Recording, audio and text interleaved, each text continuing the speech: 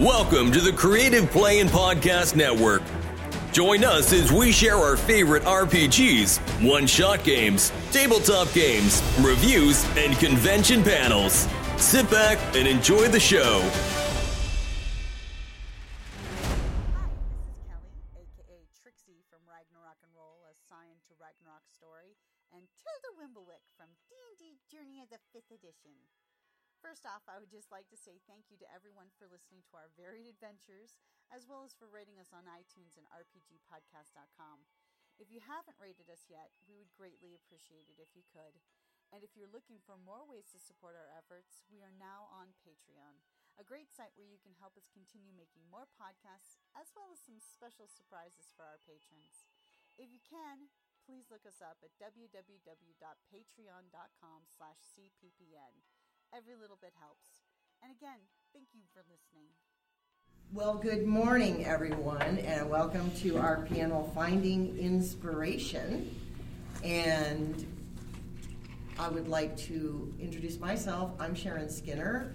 I'm the author of, I think at this point, 9 published novels, two collections of short stories, a picture book, and a few other assorted oddities. And I'm also a certified book coach. And I also write for across ages, categories. So I write picture books all the way up to adult. And I am the regional advisor for the Society of Children's Book Writers and Illustrators here in Arizona. So if you write for children or want to write for children, come see me about that as well. And with that, I will pass that to my left. All right, much shorter resume. So I just published my first poetry manuscript. It's got poetry and prose with Brick Cave Media, who is also Sharon's publisher. Just here to share, excited to share with you all, get to know everybody, and have a good time. I don't really know what else. I'm Kristen Murbath. I also write as KS Murbath. I have 5 published science fiction novels, and my latest is the space opera, the Nova Beta Protocol trilogy, which is about a family of smugglers trying to prevent their system's first interplanetary war. And the final book in the trilogy just came out last December, so it's finished. If you want to binge it or savor it, at your will. My name is John Horner Jacobs. I'm the author of, I think, 11 novels. I always say like 12, 10, I never remember exactly, but I'm a screenwriter, and my fiction has appeared in magazines like Southwest Review, Playboy Magazine, and I'm just happy to be here. I write mostly horror and fantasy. Okay. Excellent panel. We're missing a couple of people, but hopefully they'll show up and be able to participate. But in the meantime, we're going to go ahead and get started in honor of your time. And we're going to be talking today about finding inspiration. Who would like to kick us off on our talk? Must be the moderator. First one who talks. That's what keeps happening to me. I've been moderating. That's why I'm, throwing the gauntlet over to my panelists Well, here. I'll start. I think this is an interesting, I think it's a kind of funny panel topic because it is like one step away from the dreaded where do you get your ideas. Which we hear especially when we go to school visits, right? Yeah, where do you get your ideas? And that's what this is, where you find inspiration. It's the same thing, which is a really hard question because it's like an amalgam of your interest or whatever. I mean, I tend to find inspiration from reading nonfiction and history because that usually sparks some sort of like, what if, and it's a matter of saying, what if I took this thing and this thing and put it together? And usually that is where I find my inspiration. Well, and you keyed in on something really specific, though. What if? Yeah. I mean, what if starts so many great stories, right? Kristen? Yeah, I mean, I think mainly as a writer I get the most inspiration from reading or consuming stories in general. Could be video games, movies, whatever it is. And I try to be kind of an active reader or listener and think about, if this really resonates with me, what is it about it? And often that kicks off the what if. It's like, okay, I love this, summer camp. So what if it was horror? What if it was a magic summer camp from the perspective of the counselors? Whatever it is, you can kind of take the things you really love about a story and kick off your own idea. Yeah, absolutely. I think kind of piggybacking off that kind of what if question, I think that what if, I'm a really critical person, not only self-critical, but critical of things that I read and watch, and I think that's part of being an active participant in art is kind of being critical of it. Doesn't mean that we need to be judgmental of it, but being critical of art as we process it is I think, part of being an active participant in the artistic process. But one of the things for me when I'm being critical is I often ask myself those what if questions as I'm going through art. So, I mean, two recent ones that have come up, I personally feel like zombie movies have gotten all zombies in the cold and wrong. Like whether they be supernatural, whether it be a virus, whether it be whatever version of the zombie, whenever it enters the cold, usually from there, I feel like everything, all the fiction for that just kind of falls apart. I think there's a lot of space to explore there and kind of have fun while I'm going to bed. So that's one what if, like what happens if we're, rather than being somewhere warm where we always seem to be, like LA, we're in like, I don't know, rural Wisconsin. Like, how does that change things? Where everyone's armed to the teeth and it's freezing. And winter is coming. And winter is coming. Like, what is a frozen lake? How does crossing a frozen lake change the situation? Like those kinds of what ifs that come from criticism. Another example would be I just watched Hellraiser for the first time with my. Well, I didn't see it for the first time. I showed it to her for the first time. But when I'm watching that movie, I'm always not only critical of the special effects and like, oh, this would be done slightly differently now. Sometimes I'm appreciating that fact that they went practical, and sometimes like with the weird scorpion face monster in the hallway, it's like I really wish they'd gone a different direction.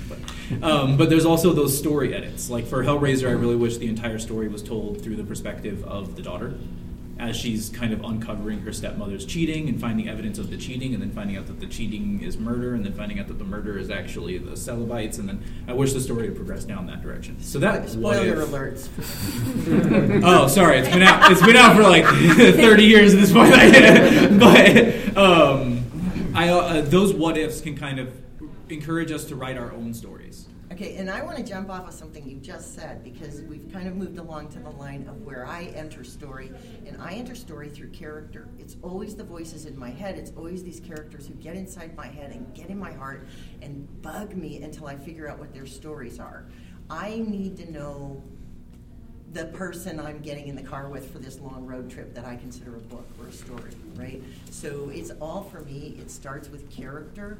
Plot is always harder for me. The whole what if.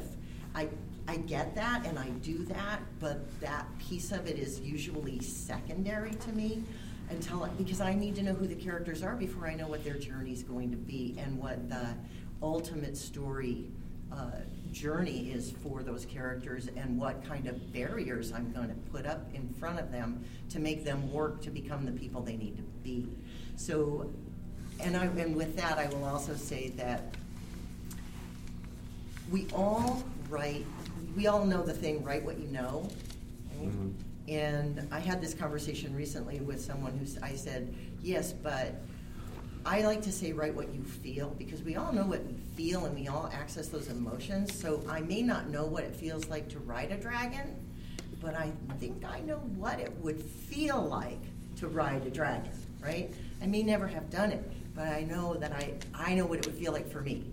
It would be terrifying, it would be exciting, it would be all these things, but that's where I enter into it.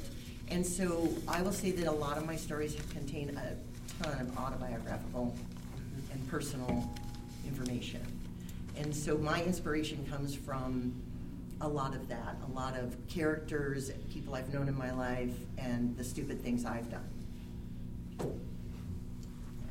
I think this panel is interesting because it has a presupposition baked in, which is, do you, as a writer, do you require to be inspired? I don't. Are you inspired to write, though? Are you inspired to write? Maybe not a specific thing. You're not looking for the muse, right? But you're a writer. Why are you a writer? Do you have your own why? Right. I mean, it's, most writers become writers because they've had a formative reading experience in their life, and it changed them. For hopefully for the better. But my point is, I'm just, I do think I'm just throwing that question out there. I do really have to be. Well, here it is. As a writer, my relationship to my work is far longer than yours. Like as an audience, yours is. So you might read a book in a day, right? But it takes me anywhere from 10 months to a year to write a book. And so my relationship to that work is over a long period of time. And so I have to be, I have to choose subjects that really do inspire me or excite me, that I want to write about, because it's a relationship I have. And then once it gets published, I also have the relationship to it of always having to talk about it. So it's important, I think, that you are inspired, but you don't have to be. I know a lot of writers who are just like, no, I'm a worker. Like, you can give me an assignment and I will write. I will bust it out. Like, I've written one synonymous book for hire that it was like about football, and I was not inspired to write it, but I did the job, and it was for like reluctant readers, for kids. And I just think it's an interesting question. It brings up thoughts about, like, do you have to be inspired?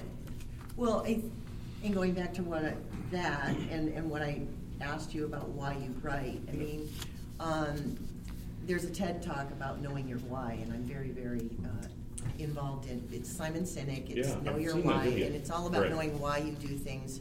And for me, the writing of why it goes back to something else you said, was when I was a kid, books were my only friends. I was awkward, surprise, as a child. And books were my only friends. The characters in the books were my only friends. That was my escape from the world, was books. My goal is to reach out and have readers have that experience with my books, that they find that solace or that encouragement or that support or that safe zone within the books that I'm writing, right? Even if it's just for that moment of escape. And so I want to reconnect to that through the other side of it, from the writing side of it. So I'm always inspired. Yes? The subject is super fascinating for me because I'm a ghostwriter, and so for me the story is set. And so when I'm exploring that idea of inspiration, for me the interesting thing is figuring out is the writing style, how to tell that person's story in their voice. I'm really curious as fiction writers, is there inspiration in terms of the way that I'm going to tell this story, the writing style, the storytelling aspect of it, that being a source of inspiration more so than the narrative or the plot? Ooh, that's a good question. Yeah, so I love story mechanics and like the ways in which stories are told. It started for me with Balto, which is like just super arbitrary, but it has bookends on the ends of it. So that's where it kind of started for me. I do enjoy that, and like House of Leaves and things that kind of challenge the way that things are supposed to be written, or the way that a book can be formed and that kind of thing. So that's kind of an area where I totally differ from Sharon, right? Like, so a lot of times the structure that you choose will kind of force the characters and the narratives and the voices that you choose. So that's actually where I would go back to an answer that you said, where if you're talking about playing with forms, it's going to be really about exposing yourself to as many different forms as possible, right? Because if you're looking for different shapes for a story, you're only as familiar with as many shapes as you've seen. Otherwise, you're going to be trying to invent new shapes. And as a ghostwriter, I'm not entirely sure that's efficient. If every time you're trying to sit down to write a story, you're trying to find a unique shape to fit a particular narrative, it might be a little bit easier if you might are more familiar with other narrative shapes than from exposing yourself to. Yeah, it's kind of like finding their writing style. Like, this person speaks kind of like Hemingway, so I need to write just like Hemingway. Or this person has more of a Faulkner, like they're more flowy. Yeah. So it's like finding the right design style more so than the right narrative structure to fit it in. That makes it interesting. It's like, I have to write this book. Yeah, is that a method of inspiration, or would that be more a method of diagnosing? Would that be more like a diagnoses? I feel like it's a diagnosis, but then it's also, I think of it kind of like being a cover band. But for writing, like, I need to be able to effectively write in that style. But that's interesting to figure out how to. It sounds like you take your joy in puzzling out how to do that. Right. So you're coming at the writing as a ghostwriter from a slightly different direction than we are. You're still telling a really good story, although some of that is set forth for you, but your joy sounds like you're coming at it from figuring out how to tell it in the resonant way, in the right voice, right? And have it be compelling and engaging at the same time. Right. And so I'm curious, that's exactly it. So I'm curious if that's part of the process that you guys go through as well, that aspect of it. particularly for things like a hero's journey, it's like, okay, this hero's journey's been told, that structure's been told over and over. What makes it interesting when you get beyond some of the patterns that are already there? I think for me personally, in answering your question, I don't know if I take inspiration from other people's physical prose, like the way in which they write, like form an individual sentence, as much as I do try to avoid writing like certain authors. Either because they may be too popular or because I really don't like the way they write, So that is more often the case for me. I think that was more common for me maybe in finding my voice, where I was trying to or sounding like other authors or trying to replicate patterns of other authors' speech while I was still finding my voice. But I think in poetry, because I'm a poet as well mainly, that process forces it out earlier. A lot of times through performance and things like that. Like if I write a poem like Bukowski and then I go perform it like Bukowski, it's going to be really obvious that I'm doing Bukowski. Right. And it's going to be obvious earlier and I'm going to have to address it. So yeah, I guess that's how I deal with that, or that's how that kind of plays into my writing. Kristen? I would say, I haven't experienced ghostwriting, so I don't try to write like a particular author, but I do have something kind of similar where I have to kind of find the character's voice and how I want to tell the story from their perspective, which kind of goes back to what she said as well. She starts with character. I usually start with a world and like a plot bunny, but when I figure out the characters, when I feel like the story really starts to come together, like it's not just an idea, it's a story now, and I know how to tell it. Yeah, I'm all about voice. Voice is like the thing for me in a really good book. And my voice, though, we've always been taught, we hear that there's all these writer's rules, craft rules. And for me, one of the things I will say is process is personal. I should get a t-shirt made because I say it all the time to my writers, process is personal. But when it comes to voice, we were taught Hemingway has a voice, and so-and-so has a voice, and so is it. And we get it in our heads that our voice has to be a standout, significant, specific voice that's different than every other voice out there. And that's not how it works for me. Every single one of my books has its own voice, or series of books has its own voice. And I think, Kristen, you were alluding to that for your work as well. My characters drive the story, and that's whose voice I want the story to be in. And I will say that I think that for me, especially because I do write a lot of middle grade and YA, that is incredibly critical to being able to engage your readers and keep them engaged throughout the story. But I think that it's valid for adult readers as well. And that's where I aim for when I'm looking at how to approach the writing. It's still my writing, it's my sentence structure and all of that, but the voice of the story is what I want to come through. Yes? Do you mind if I ask a question about something I think Sean said? I'm sorry, it's very small font. Yeah, it's John. I'm doing my best. All right. So you said most writers want to write because they had a good experience with their formative years. And I think Sharon touched on with reading in their formative years. Sharon touched on her experience with reading in their formative years. Is that true of all of you? Is that a consistent statement on the panel? Yes.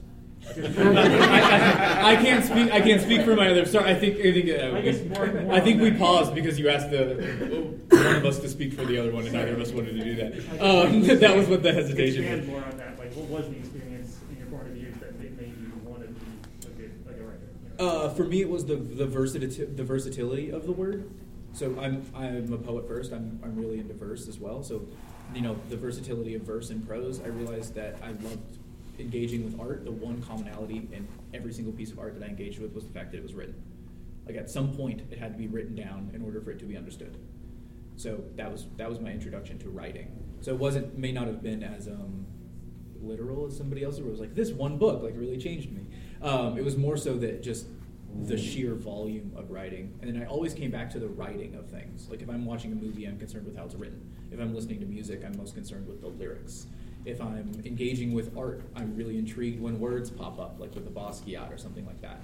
So I'm always coming back to writing regardless of which medium I'm engaging in. So that was kind of me. So yes, there is that formative experience in writing, but it might not be as, magazine answery, or like, oh, I read The Hobbit in 6th grade and it changed my life.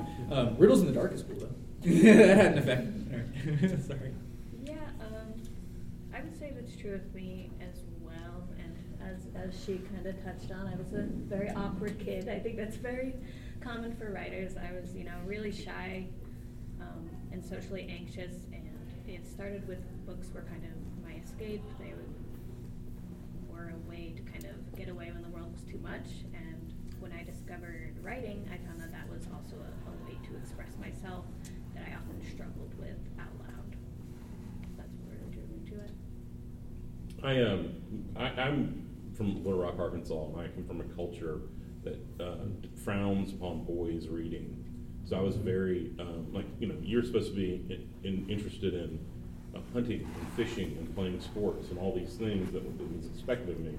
And I thank every day for my dad, because he was a different sort of man than all of his friends. And when I was a kid, he told me, we'd go driving, hunting and fishing, and then we'd be in the car, but he'd go, "Son, let me tell you the story of Homer Zillion." And he just sort of tell the story to me verbally as best he could, and I'd ask him questions or whatever. And then that got me into storytelling, and it got me into the written word. He gave me the book. He gave me like a kid's primer, a little that had a bridge and a lot of pictures, and that's really what got me into reading.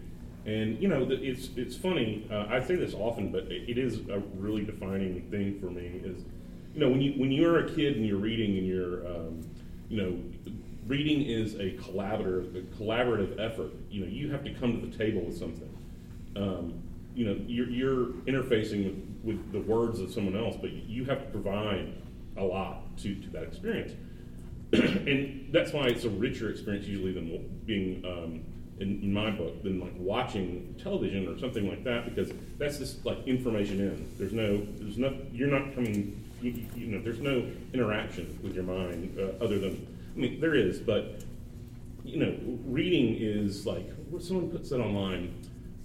It is looking at a piece of wood and hallucinating, right? And it's like, right, you have to. Your mind is doing something and it's active. So I had that. Like as a writer, you have this weird sort of thing where you have, like, you've had an experience that was transformative in a book. Like you couldn't put it down, right? You didn't want the story to end, and at some point, you want that experience. It's like an addiction. You want that experience again and again. You're always looking for that hit in the book, and when you get that author, you read everything, right? And at some point, for me, it was like it's part audacity to think that I can add my voice to this chorus of authors that came before, and that my story is as good as theirs, or I should be able to share my story just like them.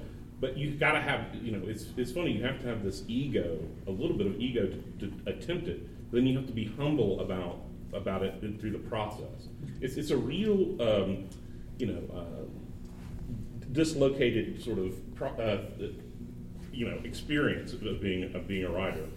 I'm always trying to fumble towards the exact definition of like what the life of a writer is and what the meaning of being a writer is, but usually it's just sort of adding your voice. I think adding your voice to the chorus of writers who came before and trying to give someone the formative experience that you had that made you want to write.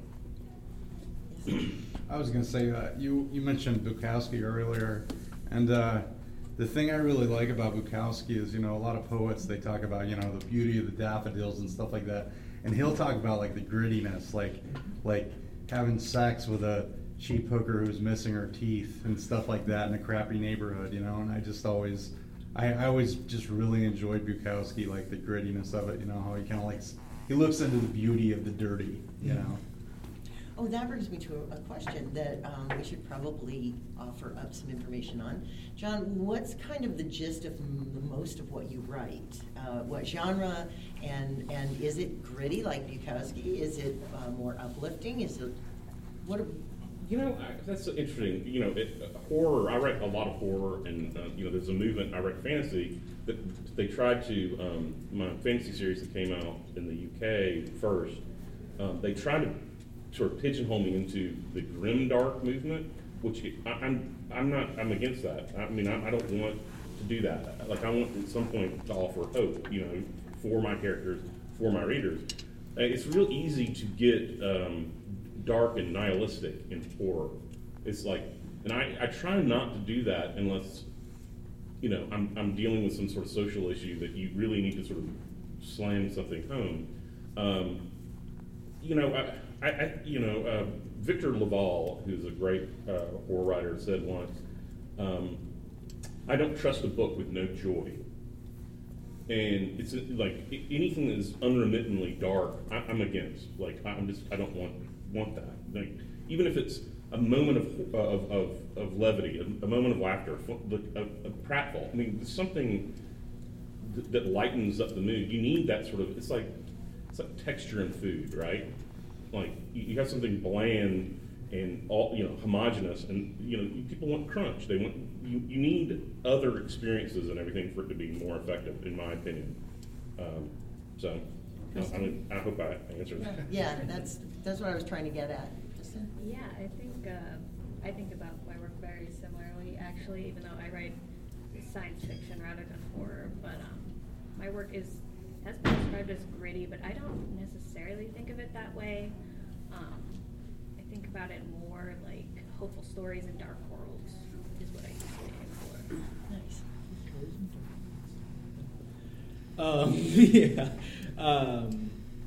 Yeah, I guess mine would be dark stories, hopeless worlds, with light silver linings. I think, kind of like I was saying over there, if we're thinking about it, like texture and food, the Nestle Crunch Bar. I think a lot of modern poetry has a tendency to really double down on the trauma and the reliving all of that on stage. So that's kind of a modern trend. I do think it's important to try to be humorous, especially when, like, satire is really important and it's effective for a reason. It's a little bit easier to take in, and so I try to do that a little bit in my book as well, especially when I'm being critical of society. I try to be a little bit more humorous, and when I'm being critical of myself or something a bit more internal, then I tend to be a little bit darker. I just feel like I have a little bit more license to do that, and I don't need quite as much buy-in from the reader to be harsh internally as much as I do. I need a little bit more buy-in if I want to make a point and be harsh externally. And so the way that I do that is through satire and humor. So it's kind of a trick, but I'm not actually hopeful. It's just the window dressing.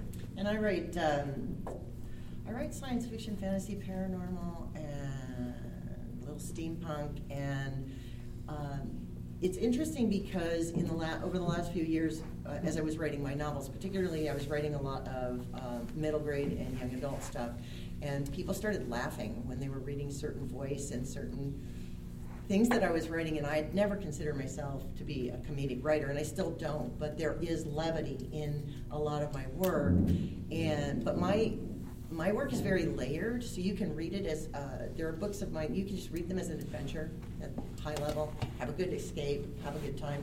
You can get a little deeper and start to get into, there's a lot more going on, and then I've actually had readers come up to me and start talking about all the layers that are in the work, particularly in my trilogy, The Healer's Legacy. It has multiple layers to it, and some readers read very deeply, and I am a reader who reads very deeply and in layers, and I love good symbolism and metaphor and language and all of those things, and so, of course, that influences my work.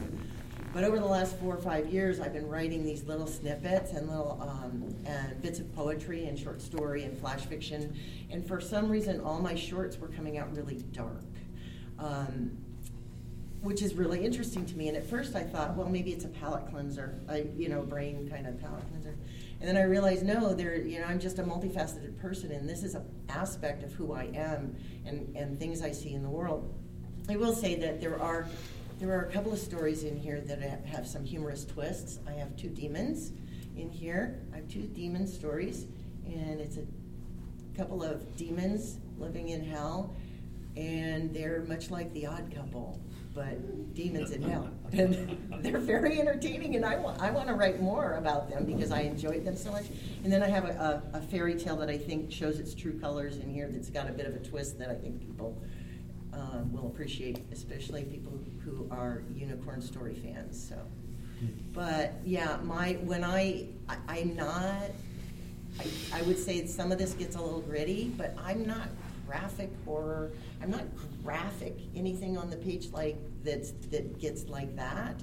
But I like to write deep, if that makes sense.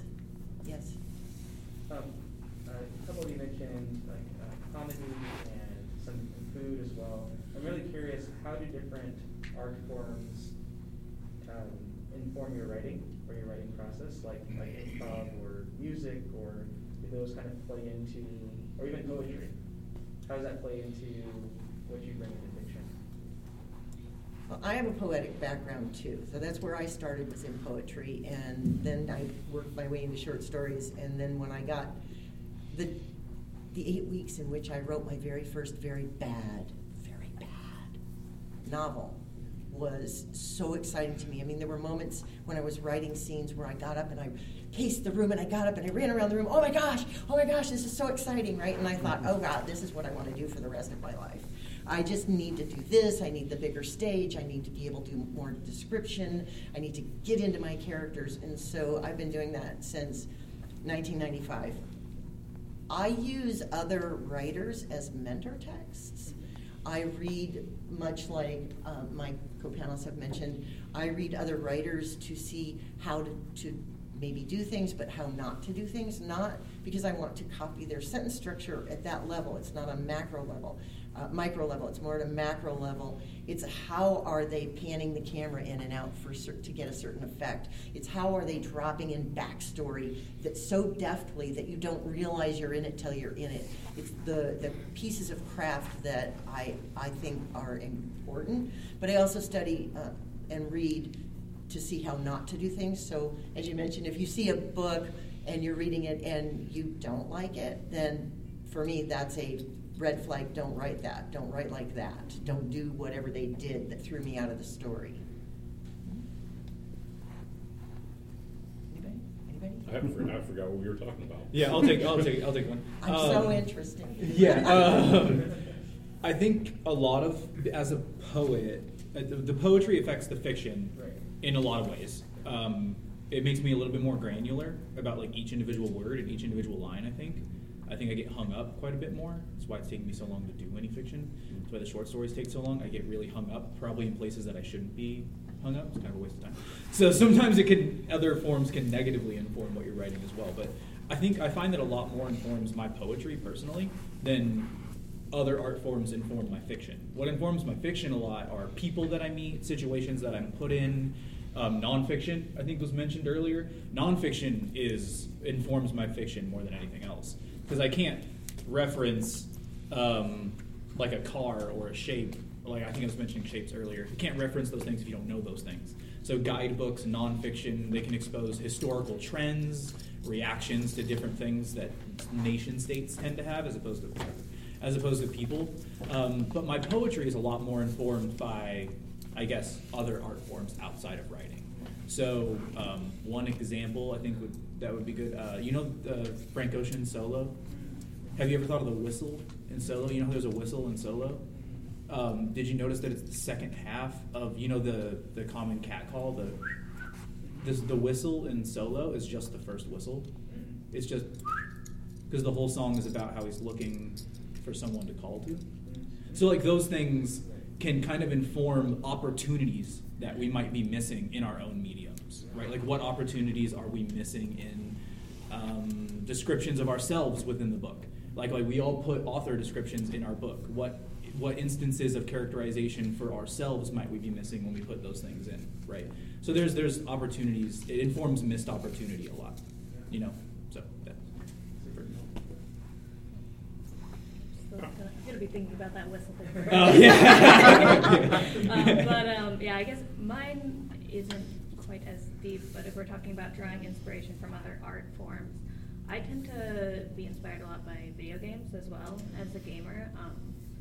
I think they do really fascinating things with storytelling and especially with world building, because like games tend to kind of drop you in and they're like, here's this world, we're not going to tell you much, you live here now, good luck.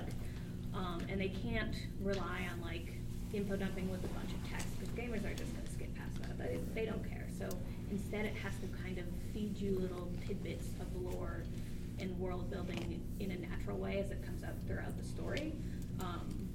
And I try to incorporate that into my own work because I think it's really fascinating and it helps just make the world in a book feel deeper and more natural. I would say that I'm heavily influenced by music in my writing. I was a musician to start with in my 20s and all the way up until I was about 40. I was a regional touring musician, and I think it was me writing songs and like playing them live, and people would like I'd see people who had seen me before singing along that gave me the confidence to write. It was like I can create things that people want and are engaging with. So it's not only inspired me like on this career path, but I tend to write about music quite a bit. In Lush and Seething Hell, the second short novel in it is called My Heart Struck Sorrow. It's about a ethnomusicologist in the 30s who's looking for all the versions of this song. It's a very famous song, a real song called Stagger Lee, and this particular ethnomusicologist is looking for the lost sort of infernal verses where after Stagger Lee has been put to death for killing a man, he goes to hell and he kills the devil and takes the devil's place. And like there's sort of like there's no recording of it, but there is it's been talked about, and that's what the book's about. And I've been very lucky. It seemed like it's been an option for television. It's like people like music is important in people's lives. Unlike all art is important, but music tends to be a great liberator of people, like across all. I mean, it's so immediate, right? So people tend to resonate with my writing about music, and I can do it a little bit because I come from a history of doing it professionally, so I can write about it in a way that's believable, at least. So it's heavily influenced me. And I will say that I've used music, but I use it intentionally. So I have a paranormal ghost story in which there was one particular song that's referenced, and when I was writing the scenes for the ghost, because that's who the song was connected to, I would put that on a loop and play it over and over to set mood for that scene. But overall, I read very voraciously and very eclectically and very across things. I don't watch as much video as I used to, although there's storytelling is storytelling, right? But I'm heavily influenced by what I call filling the hopper. So it includes nonfiction, fiction, memoir, all of the things. I'm always trying to fill the hopper so that when I sit down to write a story, as much as possible, the story will come out very organically. I will say that with this book was heavily influenced by reading a lot of retellings of stories and fairy tales and classics. And so this is actually a mashup of Peter Pan, Oliver Twist, and steampunk. And I had a ton of fun writing it. It was just a blast to do. Yes? If I can change the subject a little bit and pivot on this idea of inspiration, not so much as how you get into the writing as craft. What do you do with the muddled middle? You started off great, you know where you're going. What inspires you to keep moving through the story in that middle section where you have to tell money? Okay. Well, that's going to come down to motivation and our whys, right? So, sure, go ahead now. Oh, or is that your? I was being glib. Yeah. That's a good answer. You got to finish it. You're on deadline. Yeah. Sometimes you're under contract and you're like, well, I got to figure this shit out. Yeah. I've done everything sort of try to learn the ways to plot a novel, right? I've got cards like Fabulodeck. I've written screenplays, so you have to do the 3-act structure. I've outlined, I've done everything. I've pantsed it. I've heavily synopsized.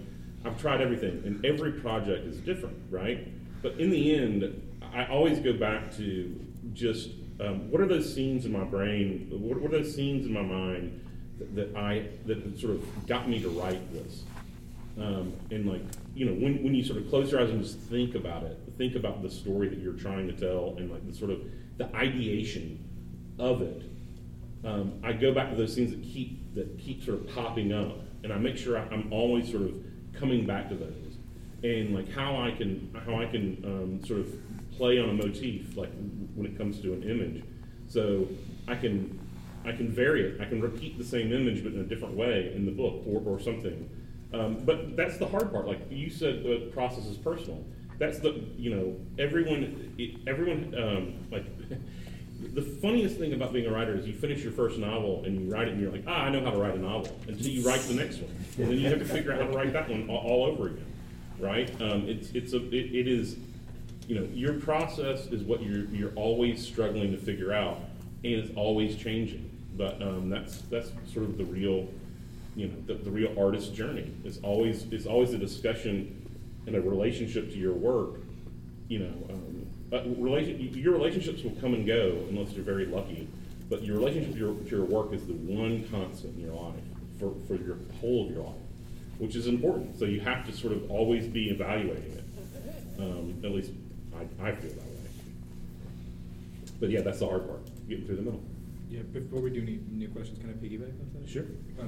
If that's okay. Yeah.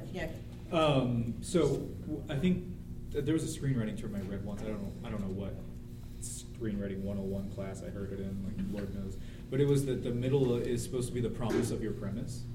And I think sometimes we think about that when we're drafting or we're plotting, but we don't think about what that means as writers, right? So for some reason, Lost Boys comes to mind. I don't know, ADHD, but the whole center of the Lost Boys, they're just having fun, right? The whole middle of the movie is where you meet Edgar. It's where you meet the Frog Brothers, rather. It's where they start hunting. Nothing truly significant happens in the middle of that film, but it's when the most fun of that film is. It's when You got the saxophone guy, though. That's big. Yeah, the saxophone guy is huge. Although maybe best part of the whole movie, right if there. he plotted it, he might end up closer towards the beginning, but he does get greasier as the film goes on, so there is that. But the middle of the book is, I think, where we as creators have, and this is not even the book, when you're in the middle, that's when you have the least responsibility to the audience, because they're now there for you. You've either successfully done the introduction and you've pulled them into the work, and in the conclusion you need to be able to successfully lead them out of what you've created. So at the tail ends of the work, you have a responsibility to the audience to do your job correctly. In the middle is where we get to play. It's where you get to go to a market for a chapter. Yeah. It's where you get to go to a sci-fi fantasy concert. It's where you get to, maybe make a poor screenwriting decision and go to a casino where there's some kind of weird zebra in a den, and the little kid looks up in the stars and he's like, I'm a Jedi, but I'm not a Jedi. So the middle of the movie is really where you get to do what you want to do as a filmmaker or a writer or a musician. I feel like, especially in a streaming era, in the beginning, you have a real responsibility to get people's attention. By the middle, you've already got it, so now you get to play. They're obviously interested in what you're doing if they're still there, and then by the end, you have a responsibility to lead them out correctly or to lead them into a sequel if you want to make money. And I'm going to jump off on that a little bit, too, because as a book coach... Please beat me up. Yeah. Beat me up, book know coach. Me. You know beat me. Up. Yes, you get to play, but play with a purpose. Everything in that middle still has to have a reason to be there. Because if you just start going off on tangents or just throwing weird animals into the middle of your story, there are people who will throw that book at the wall. Trust me, I know at least one of them. So you still have to keep your reader engaged, and you still have to give them a reason to want to be there. And if you're having just fun, is it translating into fun for the reader? Is key, right? So what's that saying? No tears in the writer, no tears in the reader. I think if you're joyfully pursuing it, yes, to a point, but it still has to carry its weight. It's still got to carry water. Every scene in your book's got to carry some kind of water, whether it's to reveal additional character through conflict, or whether it's to just drop a seed that you're going to then harvest later in the end. I think that middle is critically important for making sure a lot of things are at least layered in, so that you do deliver on the premise of the premise, as you say. Yeah, I stole that, by the way. That's not mine. I mean, it's also like the point, the complication. It's the middle is where you make, you have consequences for things. I think that's important in a lot of fiction that people don't remember, is that, characters act, and if they don't have consequences for their actions, it's kind of like a story on rails, right? So, and it reveals more about the character when they have something go wrong. So usually the second act, like if you're, I fight against the 3-act structure, but it's just so much easier to talk about with it. But if in the second act, if you're not, having complications, the payoff is less at the end. And I think that, I do think the 3-act structure, because it is the lingua franca of like writing now, and especially screenplay, you gotta sort of know the beats of the 3-act structure to talk about it, even to reject it. But or to play with it, yeah. Well, and to what you were saying about the complications and the consequences, that's absolutely key to me for the way that I tell story, and I think for the stories I like to read. And it's the whole idea of action, reaction, consequence, and then choice, right? So then they have to make another choice. So they have to make another action, right? Choice or action. And so there's that 3 kind of circular thing where there's something happens and the character has to make, or it's a situation and the character has to make a choice, and that has a consequence, and it creates a situation, and they have to make a choice or take an action, and that circular, that kind of rolls the reader along through that middle, and I think that's really important. I think we have questions? Do we have like 3? I just wanted to comment really quickly. It's funny hearing that, because in memoir writing, it's the exact opposite. The middle is the easiest to write, because the beginning you have to introduce everybody and like get to know like their backstory, their background. The middle is just like, in the memoir, it's just like, okay, what is their plan, or what are they trying to do? Like, what's their work? What are they executing? And so anyway, I just thought it was kind of an interesting thing, but I'm kind of still new to fiction writing, but in fiction writing. Yeah, memoir is a completely different animal in many ways, Yeah. really. Yeah. Yes. So I keep thinking back on this meta criticism that John made at the beginning, inspiration is sufficient but not necessary for writing. Like you say, you get an assignment and just do the assignment and you're okay with that. You get paid, I guess, but if that was your job, would you find it a job, or because for me it kind of makes sense, because when I was in school, I hated doing reading and writing, honestly. But if I got a math problem, I was like, I'm good at this. I enjoy this, I'll do this, and that was good, and then you end up getting rewarded. In that point, it was for points or whatever, right? But for you, is it rewarding to just do the assignment?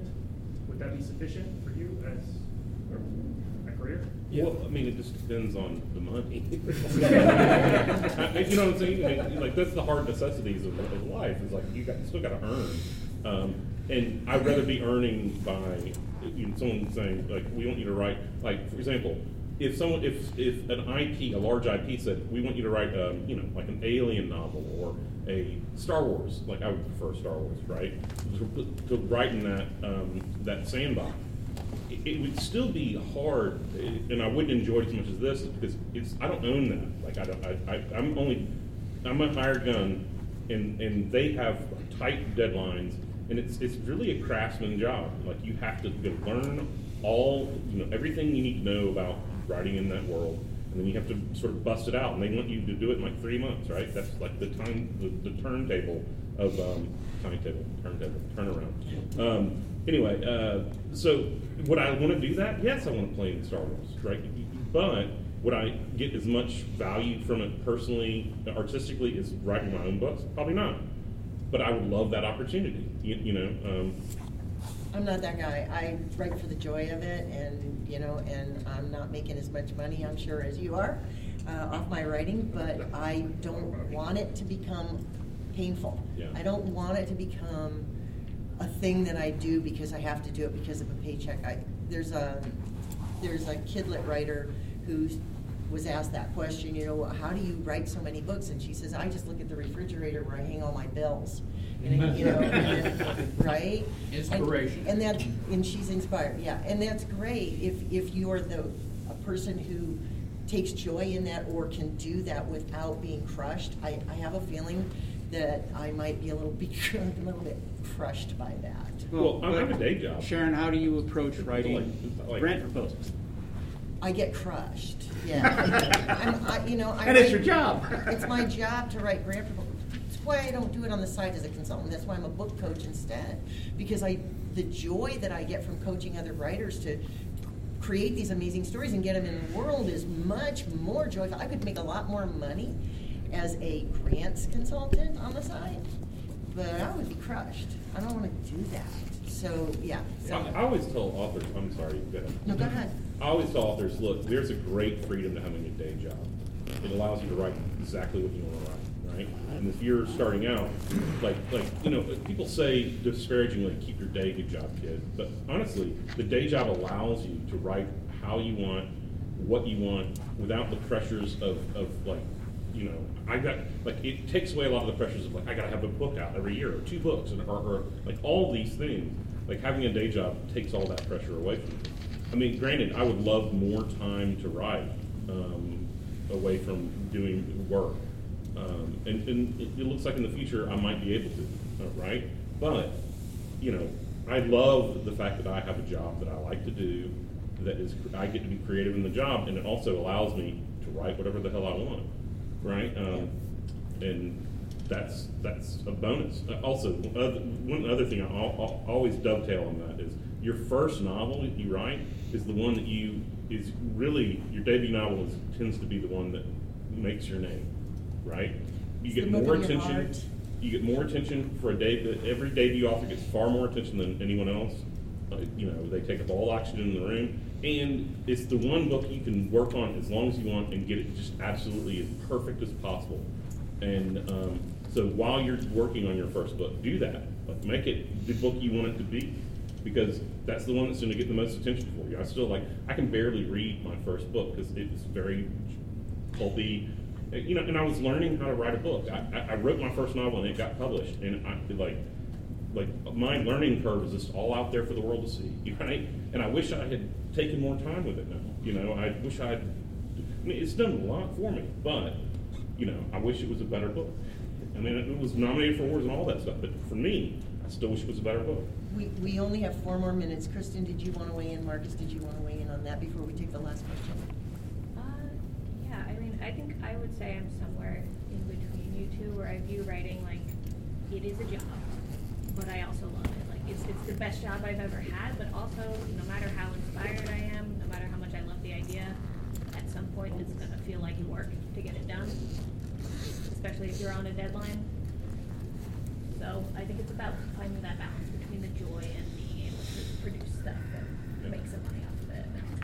I think I'm a little bit more like I think it's interesting we have 4 people, 4 slightly different perspectives on your question. I'm a little bit more like a stand-up comic. I also have a day job. It is really heavily creative. I write pretty much all day. I do social media, podcast editing, video editing, that kind of thing. So I get to be largely creative. I work within a lot of the same confines that like a ghostwriter would or a copywriter would or anything like that. But I'm much like a stand-up comic in that I don't think I could very effectively do anything else. Like if I had to sit down for 8 hours and do anything else, I'd be kind of screwed. So I kind of was able to find a corner where I'm able to operate efficiently. Before I was in the field that I'm in now, I was a journalist for a little while. So I've kind of angled myself towards this career path of, being a writer, generic writer for anything. But also I couldn't write poetry if I didn't have a day job. Poetry will not pay, it won't pay the bills. It will never pay the bills. Well, you know what I mean? You can't bet on being Walt Whitman. You know what I mean? I don't think it paid his bills very well either. I don't think it did, yeah. So that's and to jump off of what Bruce said, I do have a day job. I'm a grants professional. I write grants during the day and support other people and teach them in writing grants. I'm in a great position because I'm not constantly having to be the guy writing all of the material and pulling the trigger on that. I'm a supportive I play a supportive role for a large city, but I don't, and I'm good at it, and I don't hate my job. I just don't want to do it forever. I don't want to do that all the time. And I woke up one day and I said, oh, all my life since I was a kid, I said I wanted to be a writer, and here I am. I'm a technical writer. That's not what I meant. And so that's when I started writing the novels. I think we have time for maybe one last question. Mine was just quick. I was just going to ask John what his day job is. I'm a partner at an ad agency, so I'm a senior. I do art. I do animations, logos, design, everything. But I'm in the process of selling my share in the company and sort of segueing out, because I've got some more opportunities that like being in TV writers' rooms and things like that I need to not be always on call. So I'm moving to part-time. And my mom died, and she left me a little bit of money, so I've got a little cushion to like really focus on like generating more content.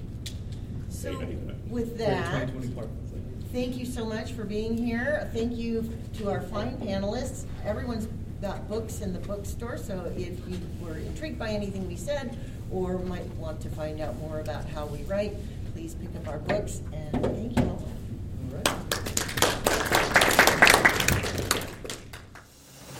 Thank you for listening to the Creative Play-In Podcast Network. If you enjoyed our show, please check out D&D Journey of the 5th Edition and Ragnarok Enroll a Scion Hero to Ragnarok Story. Also, check out our Patreon page for more content and behind-the-scenes things, as well as joining us for a one-shot game or two.